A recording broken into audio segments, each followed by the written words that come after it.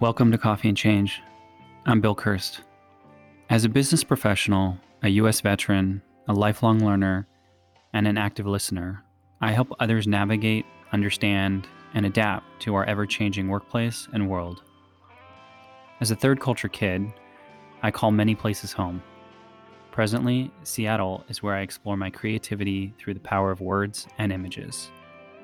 In this podcast, we journey with our guests, gaining knowledge and inspiration from their stories.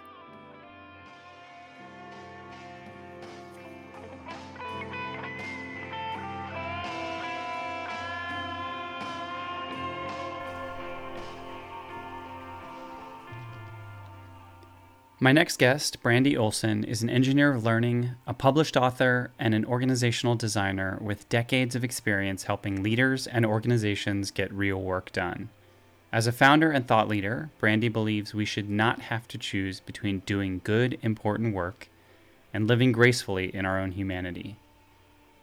She tries to help teams discover their real flow and get to a place of deep engagement, high performance, and genuine happiness. This was one of those conversations that will leave you with hope, and it is in hope that allows us to take our next steps and change. Enjoy the conversation.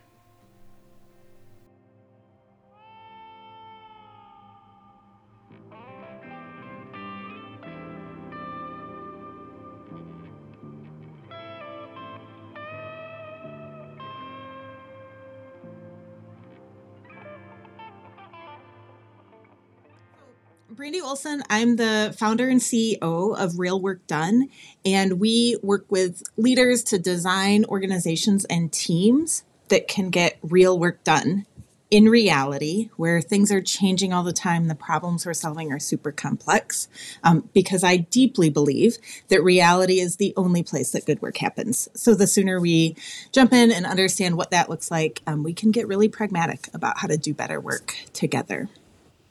I love that you said reality is where work happens because, well, let's just kind of acknowledge the fact that we're in times where we sometimes question reality, right? If you read the news, if you look at what's happening in the industries, if you pay attention to the economy and all of this, there are times we sort of feel like we're inside out, upside down, depending on the analogy you want to use.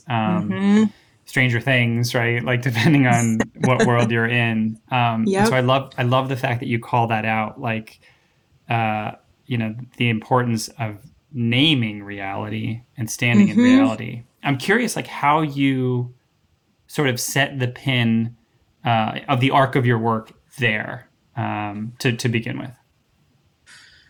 For me, it goes all the way back to, you could probably go all the way back to when I was a small child and my mom would talk about how passionate I was in helping her understand my reality. And I think that's just been a thread throughout my work. But long ago, I used to be an educator and I was a high school special ed teacher. And one of the things that was so important to me as a teacher was that I really needed to understand how the work I was doing was impacting my students. So the outcome of it really mattered. But I also just didn't have any time to spare for anything that didn't help me do my job better.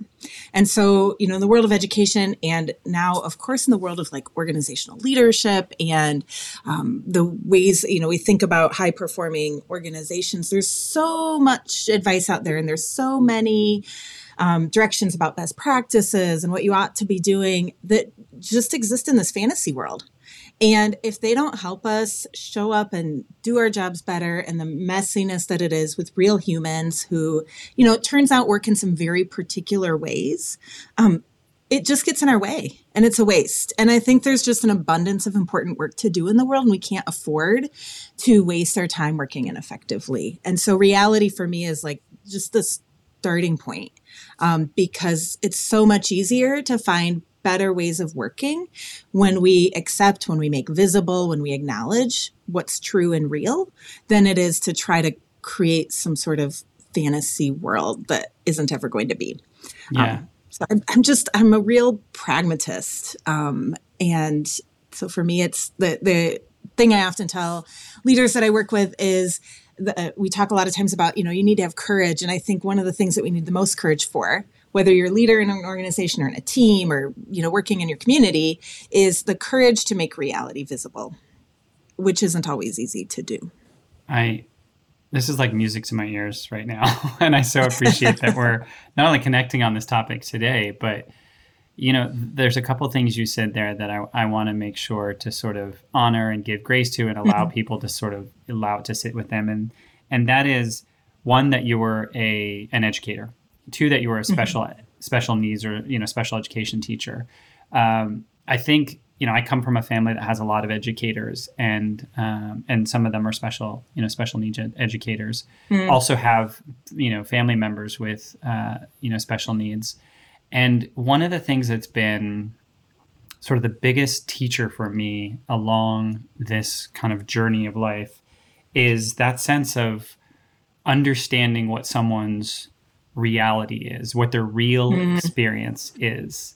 And you also used the word fantasy, which I thought was really interesting too, because you can understand this obviously in your work, but it is so almost addictive for organizations to spend more time in I call it fantasy casting. So sort of like, we're going to broadcast this or cast this out so that people feel a sense of, inclusion, belonging, vision. Certainly, those things are wonderful. But I believe, and I'd be curious your thoughts on this, none of those are attainable or achievable if you are starting in a place where someone doesn't acknowledge your real experience, doesn't meet you in your reality, and doesn't ask for ways in which you can get from said real place to potential desired end state. Well, and that's so interesting that you frame it that way, because I think it is also a trap, right? To be constrained by reality. Also, what is true is that what's real for me can be real for you in a very different way. And so our perspective and the meaning we make from things that are happening, like within reality, and by that I mean just like the way humans actually exist and work in the world, there's room for multiple opinions and multiple perspectives. And so reality isn't about having everybody think the same way. It's also not about being constrained by what currently is. I think we also have to have, I talk about sometimes like pragmatic imagination, right? We need to be able to imagine future reality that is different than what we're currently living in. When I think about reality, and I haven't really connected the dots this way until you talked about just some of your own experience with people with special needs or disability. But one of the things that's true about people who experience disabilities is the level of disability is often determined by the environment, not the individual, right? So the reality that I think about is really the reality around the environment that we create. Like as humans, our brains work in particular ways. It would be nice and convenient if we had an unlimited store of energy that was never depleted and we could just go on and on and on like the Energizer Bunny. That's just not how humans work. So it's not how we're going to get good work done. Humans also interact in particular ways, like those things that shape the environment and just the kind of table stakes of who we are and how we show up. That's the kind of reality that we need to embrace and welcome so that we can get to the job of figuring out how to do better and how to create a better reality for us all. I also really love that you kind of discerned for those that are kind of thinking about this and listening, the discernment between the environment reality and what the experience is like for that person. And I think sometimes we as humans feel called to want to solve something, right? To make impact. And given the options, I think sometimes it is more attractive to solve for something that is environment driven or within our control than it is to inquire, be curious, lean in, hold uncertainty, and even, duality of what someone's true experience is. And so given that option, and it's really interesting that you mentioned this in the world that we're in now, we were talking a little bit when we first connected about the industries that are being impacted by a lot of change right now. I reside in the tech industry, and that's certainly encountering a lot of change. And what's really interesting is there are some people out there that are positing that is some of what we're seeing a reaction or groupthink or a response to environment, as opposed to understanding what might the true needs be in order to endure a really challenging economy right now. And it's not hard to see that there has been a little bit of domino effect, right? Company to company, industry to industry. Well, if they're doing this, then we have to do that. And I worry a little bit about, are we missing the sort of golden threads and potential gems by just taking this, like, let's solve for the environment and hope it gets better? Yeah, I, often say, like, hope isn't a strategy. And I think that groupthink happens, that spreading of, like, well, if, other people are doing mass layoffs, maybe we need to as well. Maybe we need to cut things. So we have this, of course, we see this, like, short-sighted, focus on the quarterly profit report, or, a lot of tech companies are beholden to their investors, their venture capital firms. And that part of the reality there is, let's just name what's actually happening, yes, right? And be real that the outcomes that some companies are after right now are not market outcomes, are not long-term performance outcomes. They're outcomes that their investors want about how much money they're going to get back this quarter, right? Like, that's part of reality. Let's name that, and then we can start solving that problem or figuring out what that means. I think that there's so many ways in which we kind of get sucked up into the, like, illusions and delusions about what's happening. And if you're in a company and you lead a company and you want to play that game, that's fine. You're probably not going to be around to really be leading the market and creating the real innovation that we need in the world. And your vision of performance is pretty short-sighted. Yeah, I also think there's an element to, right, every action creates a reaction. Every reaction creates, another action. And one of the things that I've found just in these past weeks and months is something that I think you talk a lot about, which is the sort of the purveyor of calm waters. And I have the opportunity in my day-to-day role to be sort of the bringer of calm, for lack of a better term. Right? You may not find that on a job description in sort of my realm, but when people talk about what the value is that they seek and they want and that you bring, they often cite something like the bringer of calm. You're the bringer of calm, or that you can bring people together in a state, in a frequency where they can do some of that deeper thinking, not multitasking, not scattered, not bifurcated. So you talk a lot about that in some of your work. And I personally think that is something that is not only misunderstood, but far underutilized and underused when we talk about the power of calm. So I would love for you to talk a little bit about that, because when I connect with people, especially recently, if I do a one-to-one connect with them, if I pick up the phone and I call them, one of the first things that you don't realize you're giving them a gift is an opportunity to just sort of catch their breath and be calm, to then allow them to access higher thinking. Yeah, because one of the realities is our human bodies and our brains work in particular ways.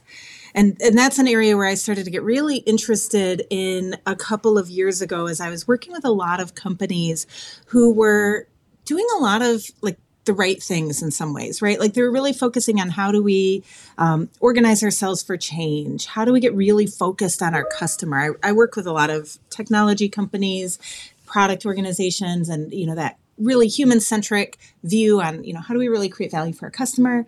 And yet internally, they were operating at this level of constant context switching. I call it organizational multitasking, where you're pursuing so many priorities and goals at the same time that quality starts to suffer and humans start to suffer. And so I started getting really interested in what's actually happening in our brains. And this is part of the reality is our brains work in a particular way. And so when our brains are calm and free of stress hormones, we are able to function. The part of our brain that does most of our work is executive functioning, which is the part of our brain that does problem solving and communication management, listening, understanding other people's social cues. Creative thinking is in this category. Mm-hmm. Perspective taking, mindset shifting is in this category of executive function skills. And when we are calm, when our bodies feel less stressed, we are able to work through our executive function activities with greater effectiveness and speed. When our bodies are stressed, the executive function part of our brain shuts down. We go into survival mode. One of the things that's really interesting about that, though, that shows up in so many of our organizations is one of the executive functions that our brains do particularly well, but that we kind of turn into a trap is context switching. Context switching is what's really happening when we talk about multitasking. Mm-hmm. Context switching is when we shift from this conversation to the to-do list that I've got to do next, or when we're in back-to-back meetings all day. When we're in back-to-back meetings all day, our brains are constantly context switching. They're trying to constantly identify what's the goal of what I'm doing here, and what are the rules of engagement? Who are the people around me? What are the rules of this assignment? We go back and forth through that all day long. And the stress hormones in our brains increase. The stress activity in our brain increases, and our brain starts to respond in a way that's more of a survival mode, mm-hmm. not in a critical thinking mode. And so we literally can't do some of the work that's so important to do, solving really complex challenges, when we are in that heightened state of stress, context switching, competing priorities, multitasking. Our whole body's just shut down. I think that's one of the reasons that many organizations are struggling to get the outcomes that they want. So you're putting way more energy and time into context switching and competing priorities than into actually doing the work. And there's no way around, there's ways around that, but we can't change how our brains function. This is the result of millions of years of evolution. And we're going to do a lot better as humans working together if we work with the way our brains have evolved than if we try to change our DNA and try to work against the ways that we have evolved to work together. Yeah, I so appreciate that you laid that out, because what it does for me is it reminds me of the powerful thing I learned years ago. I've been kind of this, geek nerd over neuroscience in the past mm-hmm. 10 years, right? Because of what you just said. The more that we think we can understand the brain, the less that we know about the brain. Mm-hmm.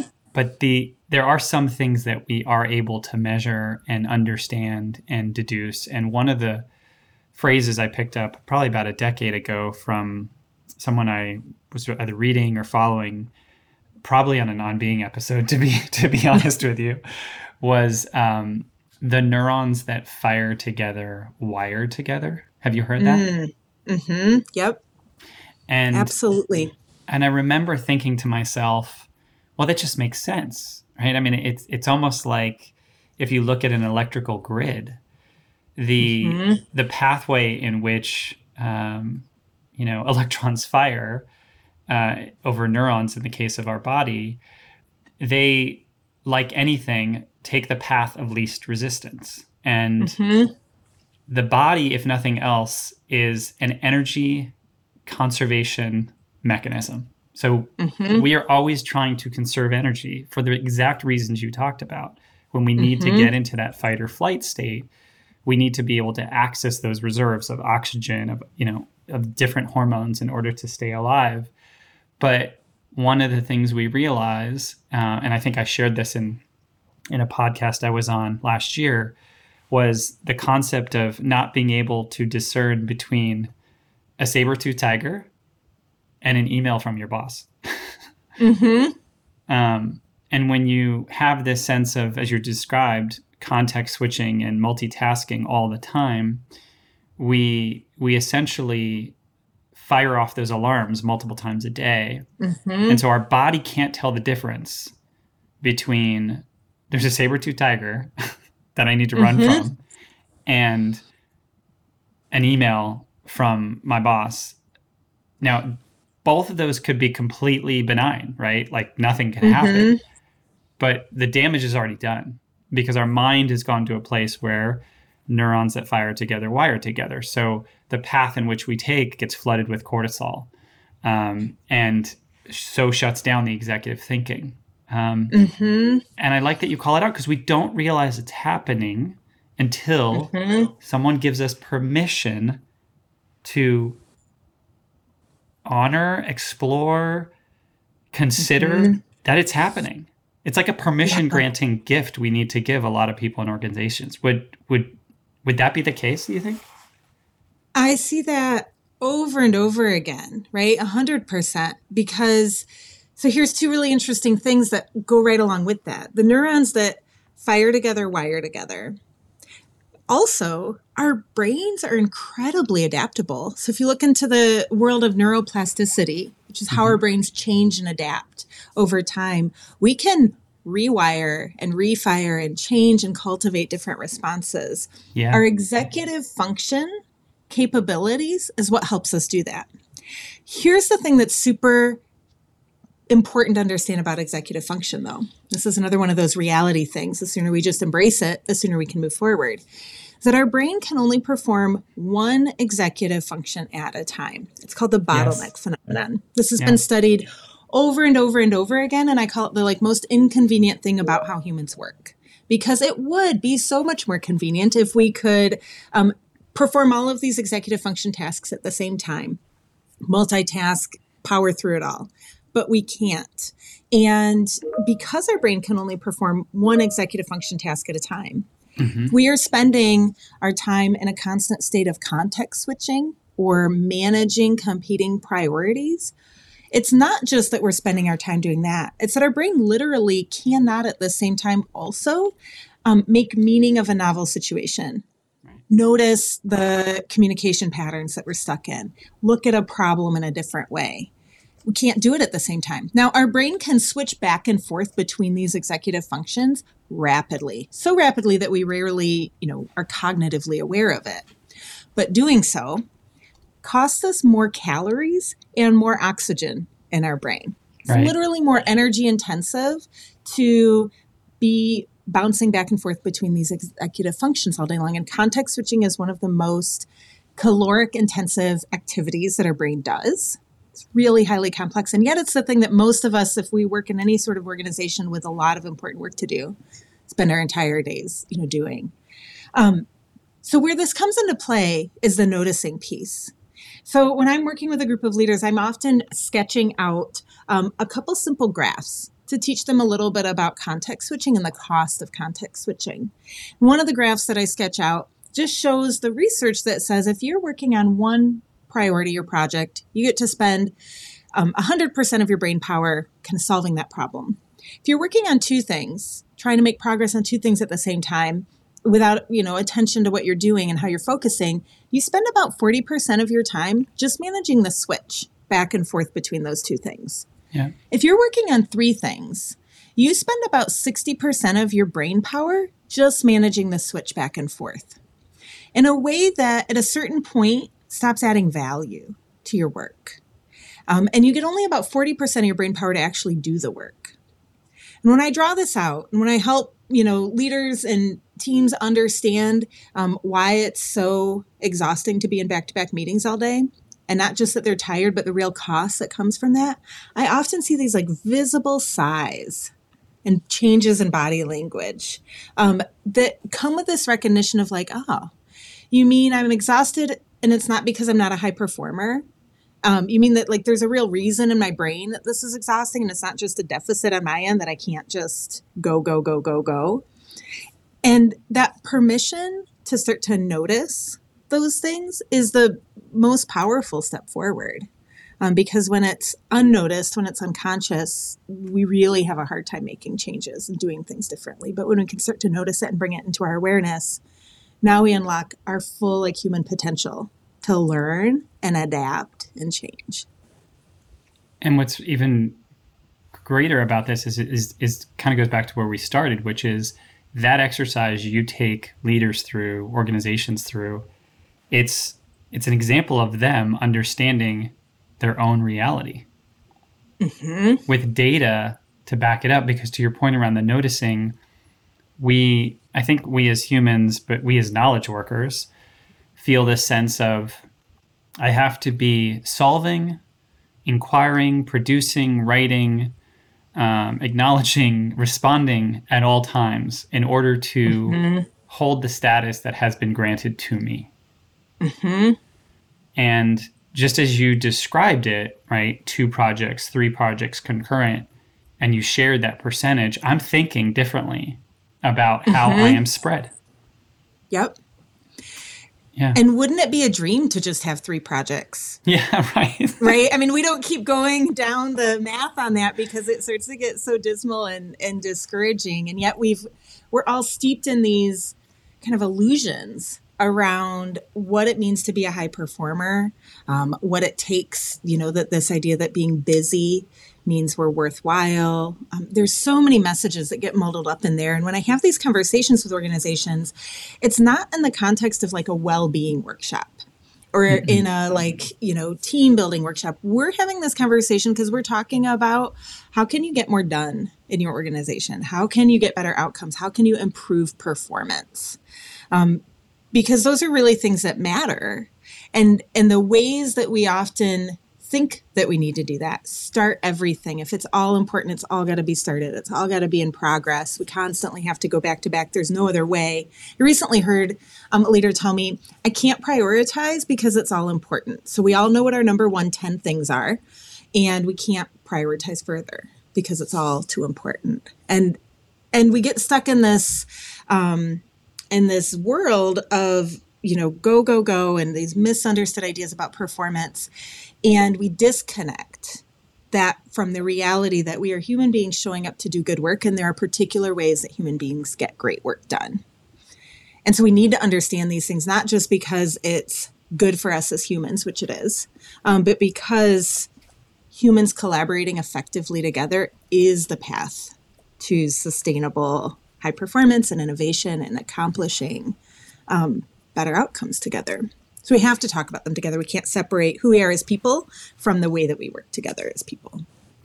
Yeah, and I think as you describe those workshops where you take people through, it is not a well-being workshop. It's a how we get stuff done workshop. And we're in this era of sort of do more with less. And I think about the quarterly results that you cited before.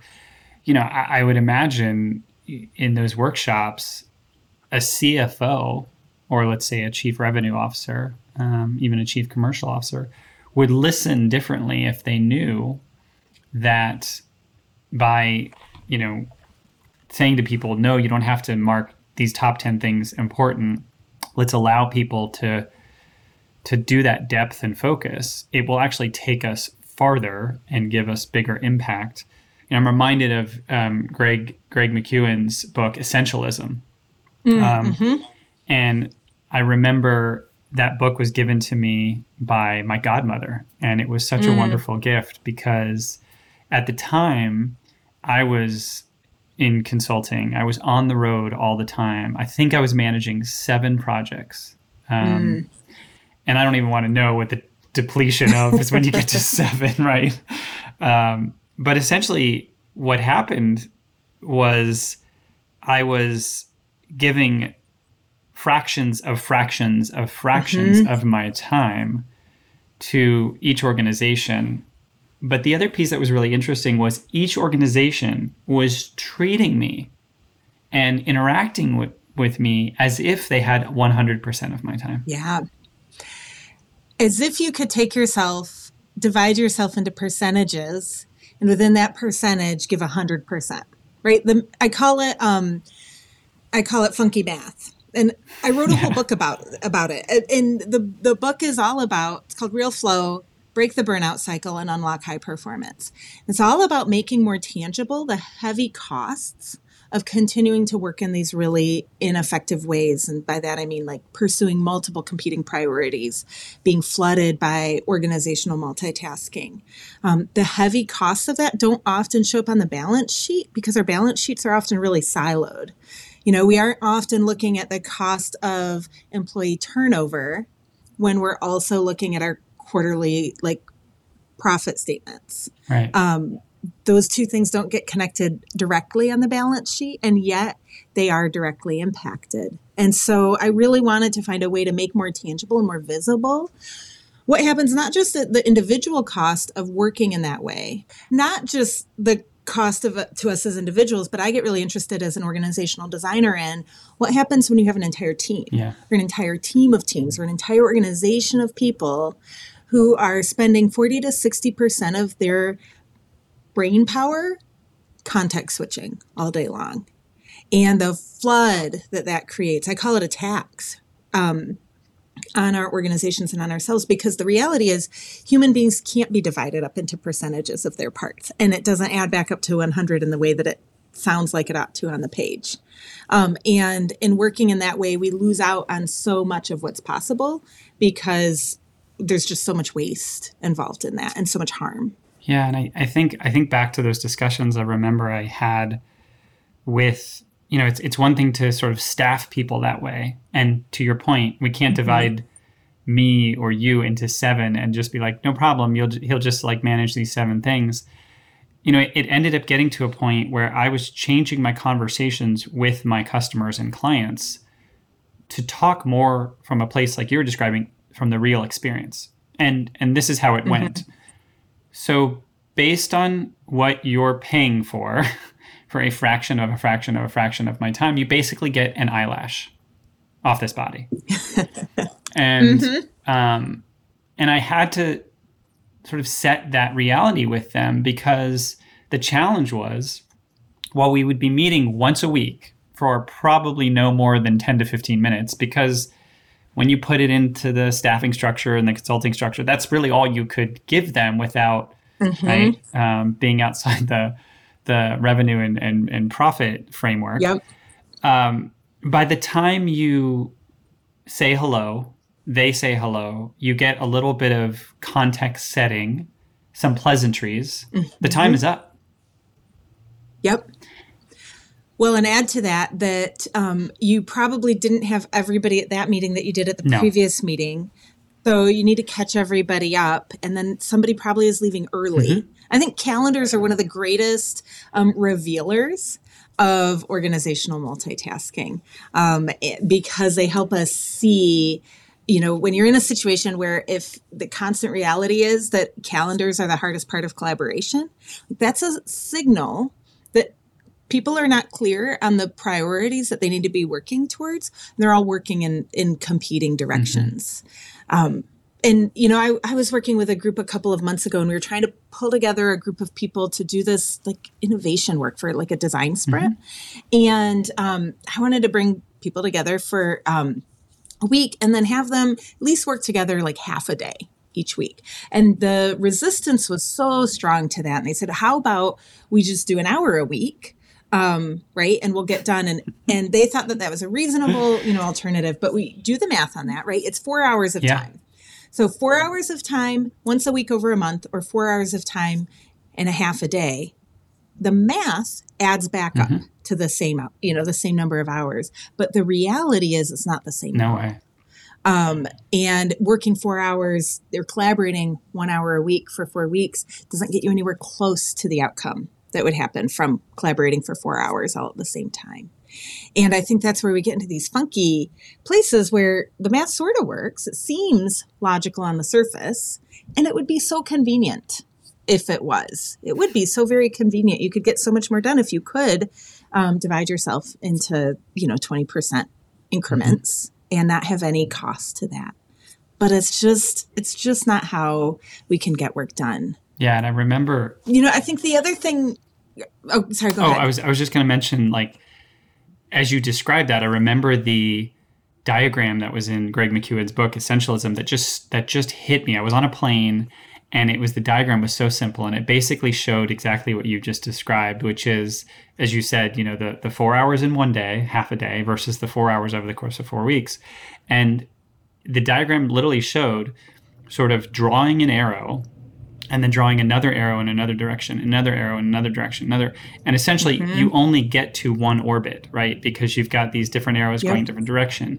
However, if you actually focused on the arrow and drew the arrow and kept going, you would be past many orbits. So the example of 4 hours one day gets you this far. 4 iterations of an hour across 4 weeks probably feels like 4 restarts. And then you say to yourself, where are we at the end of these 4 weeks? And you say, I'm not really sure. I think I'm in the first orbit. Yep. And I would say what's happening there, the reason why that happens, comes back to then how our brains work and the cost of context switching. And the amount of energy we have to put to every switch means we have to reset on what's the goal here in this conversation or in this work. Who are the people that I'm with? That's the rule activation that we have to do.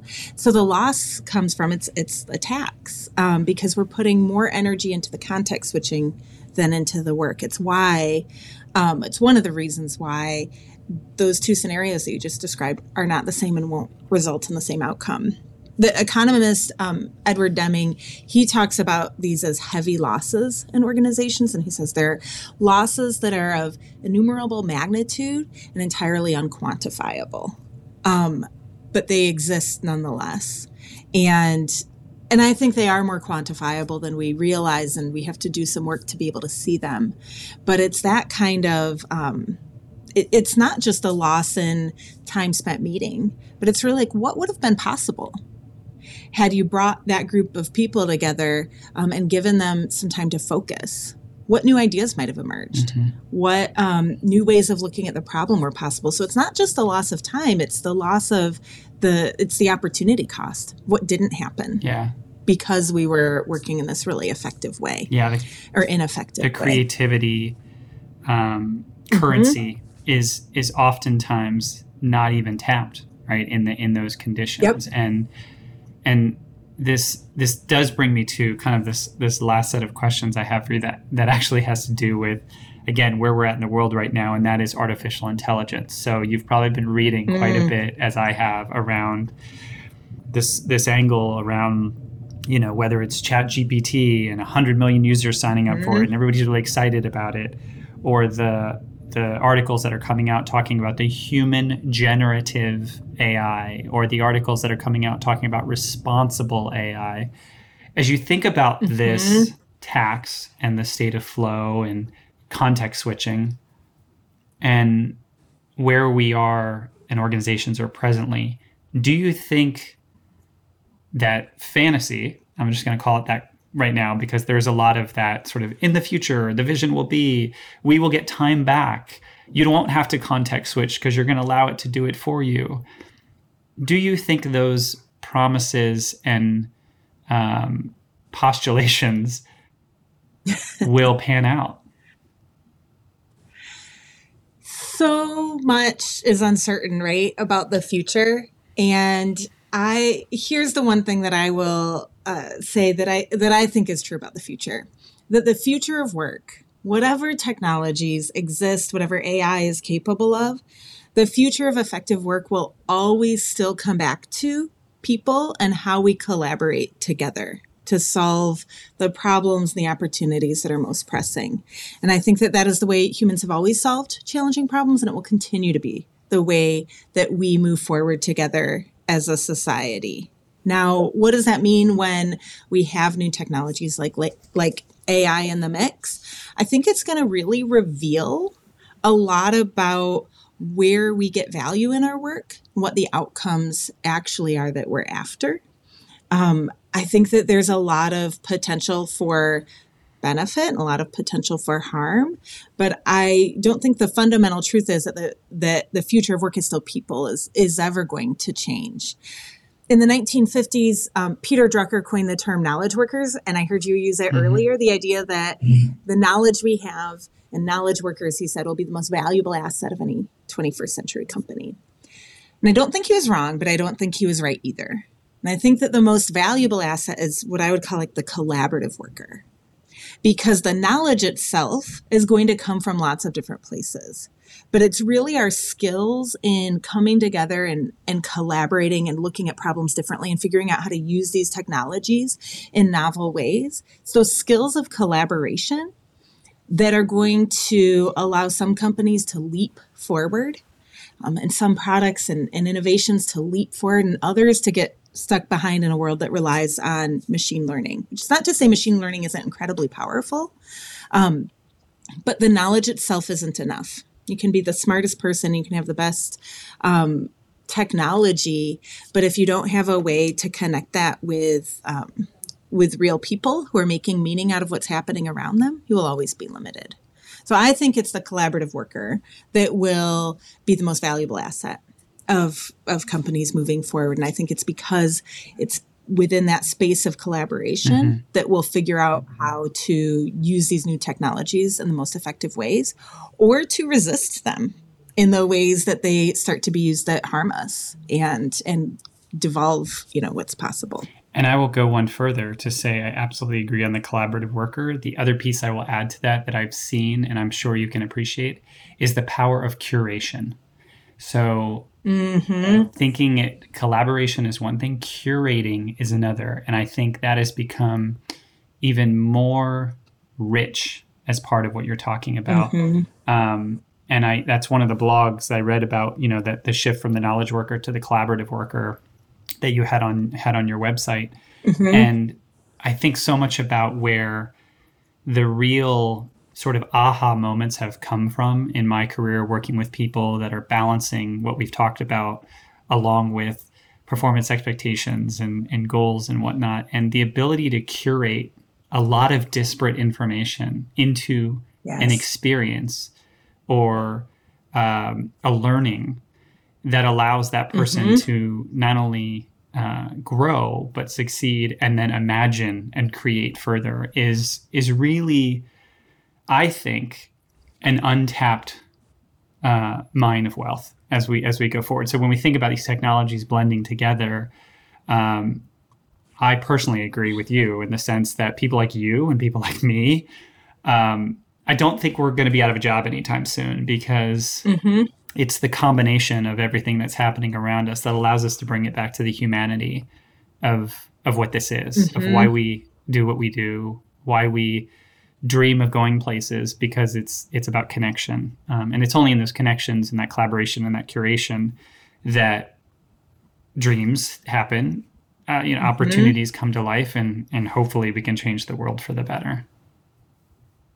I love how you frame that as curation. And I think that also harkens to this related idea for me when I think about curation as stewardship, and how we make meaning out of all of the disparate things that are happening around us. And I think that that's where our human potential is so powerful, because humans are actually exceptionally well adapted to evolve and to change and to learn. For me, it comes, all the way back around to my kind of grounding in learning and education, which is how do we learn individually, and then how do we learn together to do better and to adapt? And I think that even in the world of machine learning is still always limited by what has been in the past. Right. What's been put in. And the randomness of what it might, come up with in an algorithm for the future. And so what we need from ourselves, from each of us in our human connection, is that imaginative possibility. And that comes from making meaning, and that requires our brains to be at calm, to be able to see things from a different perspective. That's going to be the power that we need most, I think, to build and thrive communities and organizations that are effective in doing good work in the world. I wholeheartedly agree. Before we wrap up, I would love for you to share with folks where they can learn more about you, find your book, and then possibly reach out and invite you to do some of the amazing work that we've been talking about in these times that we are in. Yeah, you can find me at realworkdone.com. the book is there, but you can also find Real Flow on Amazon or wherever you like to buy your books. It's there, and I'd love to connect with you there, and I'd love to invite you to join the community and network of leaders who are trying to figure all of this stuff out together. And so you can find information there. You can also connect with me on LinkedIn. That's where I have a lot of these conversations. And we're asking questions and exchanging information across sectors, across roles, and would love to have you join that conversation. Thank you, Brandy. I really appreciate your time. This was a wonderful conversation to have on a Friday morning as my mind's racing thinking about the world that we're in. So thanks again for your time, sharing your story and the amazing work that you're doing. Absolutely. Thanks so much, Bill.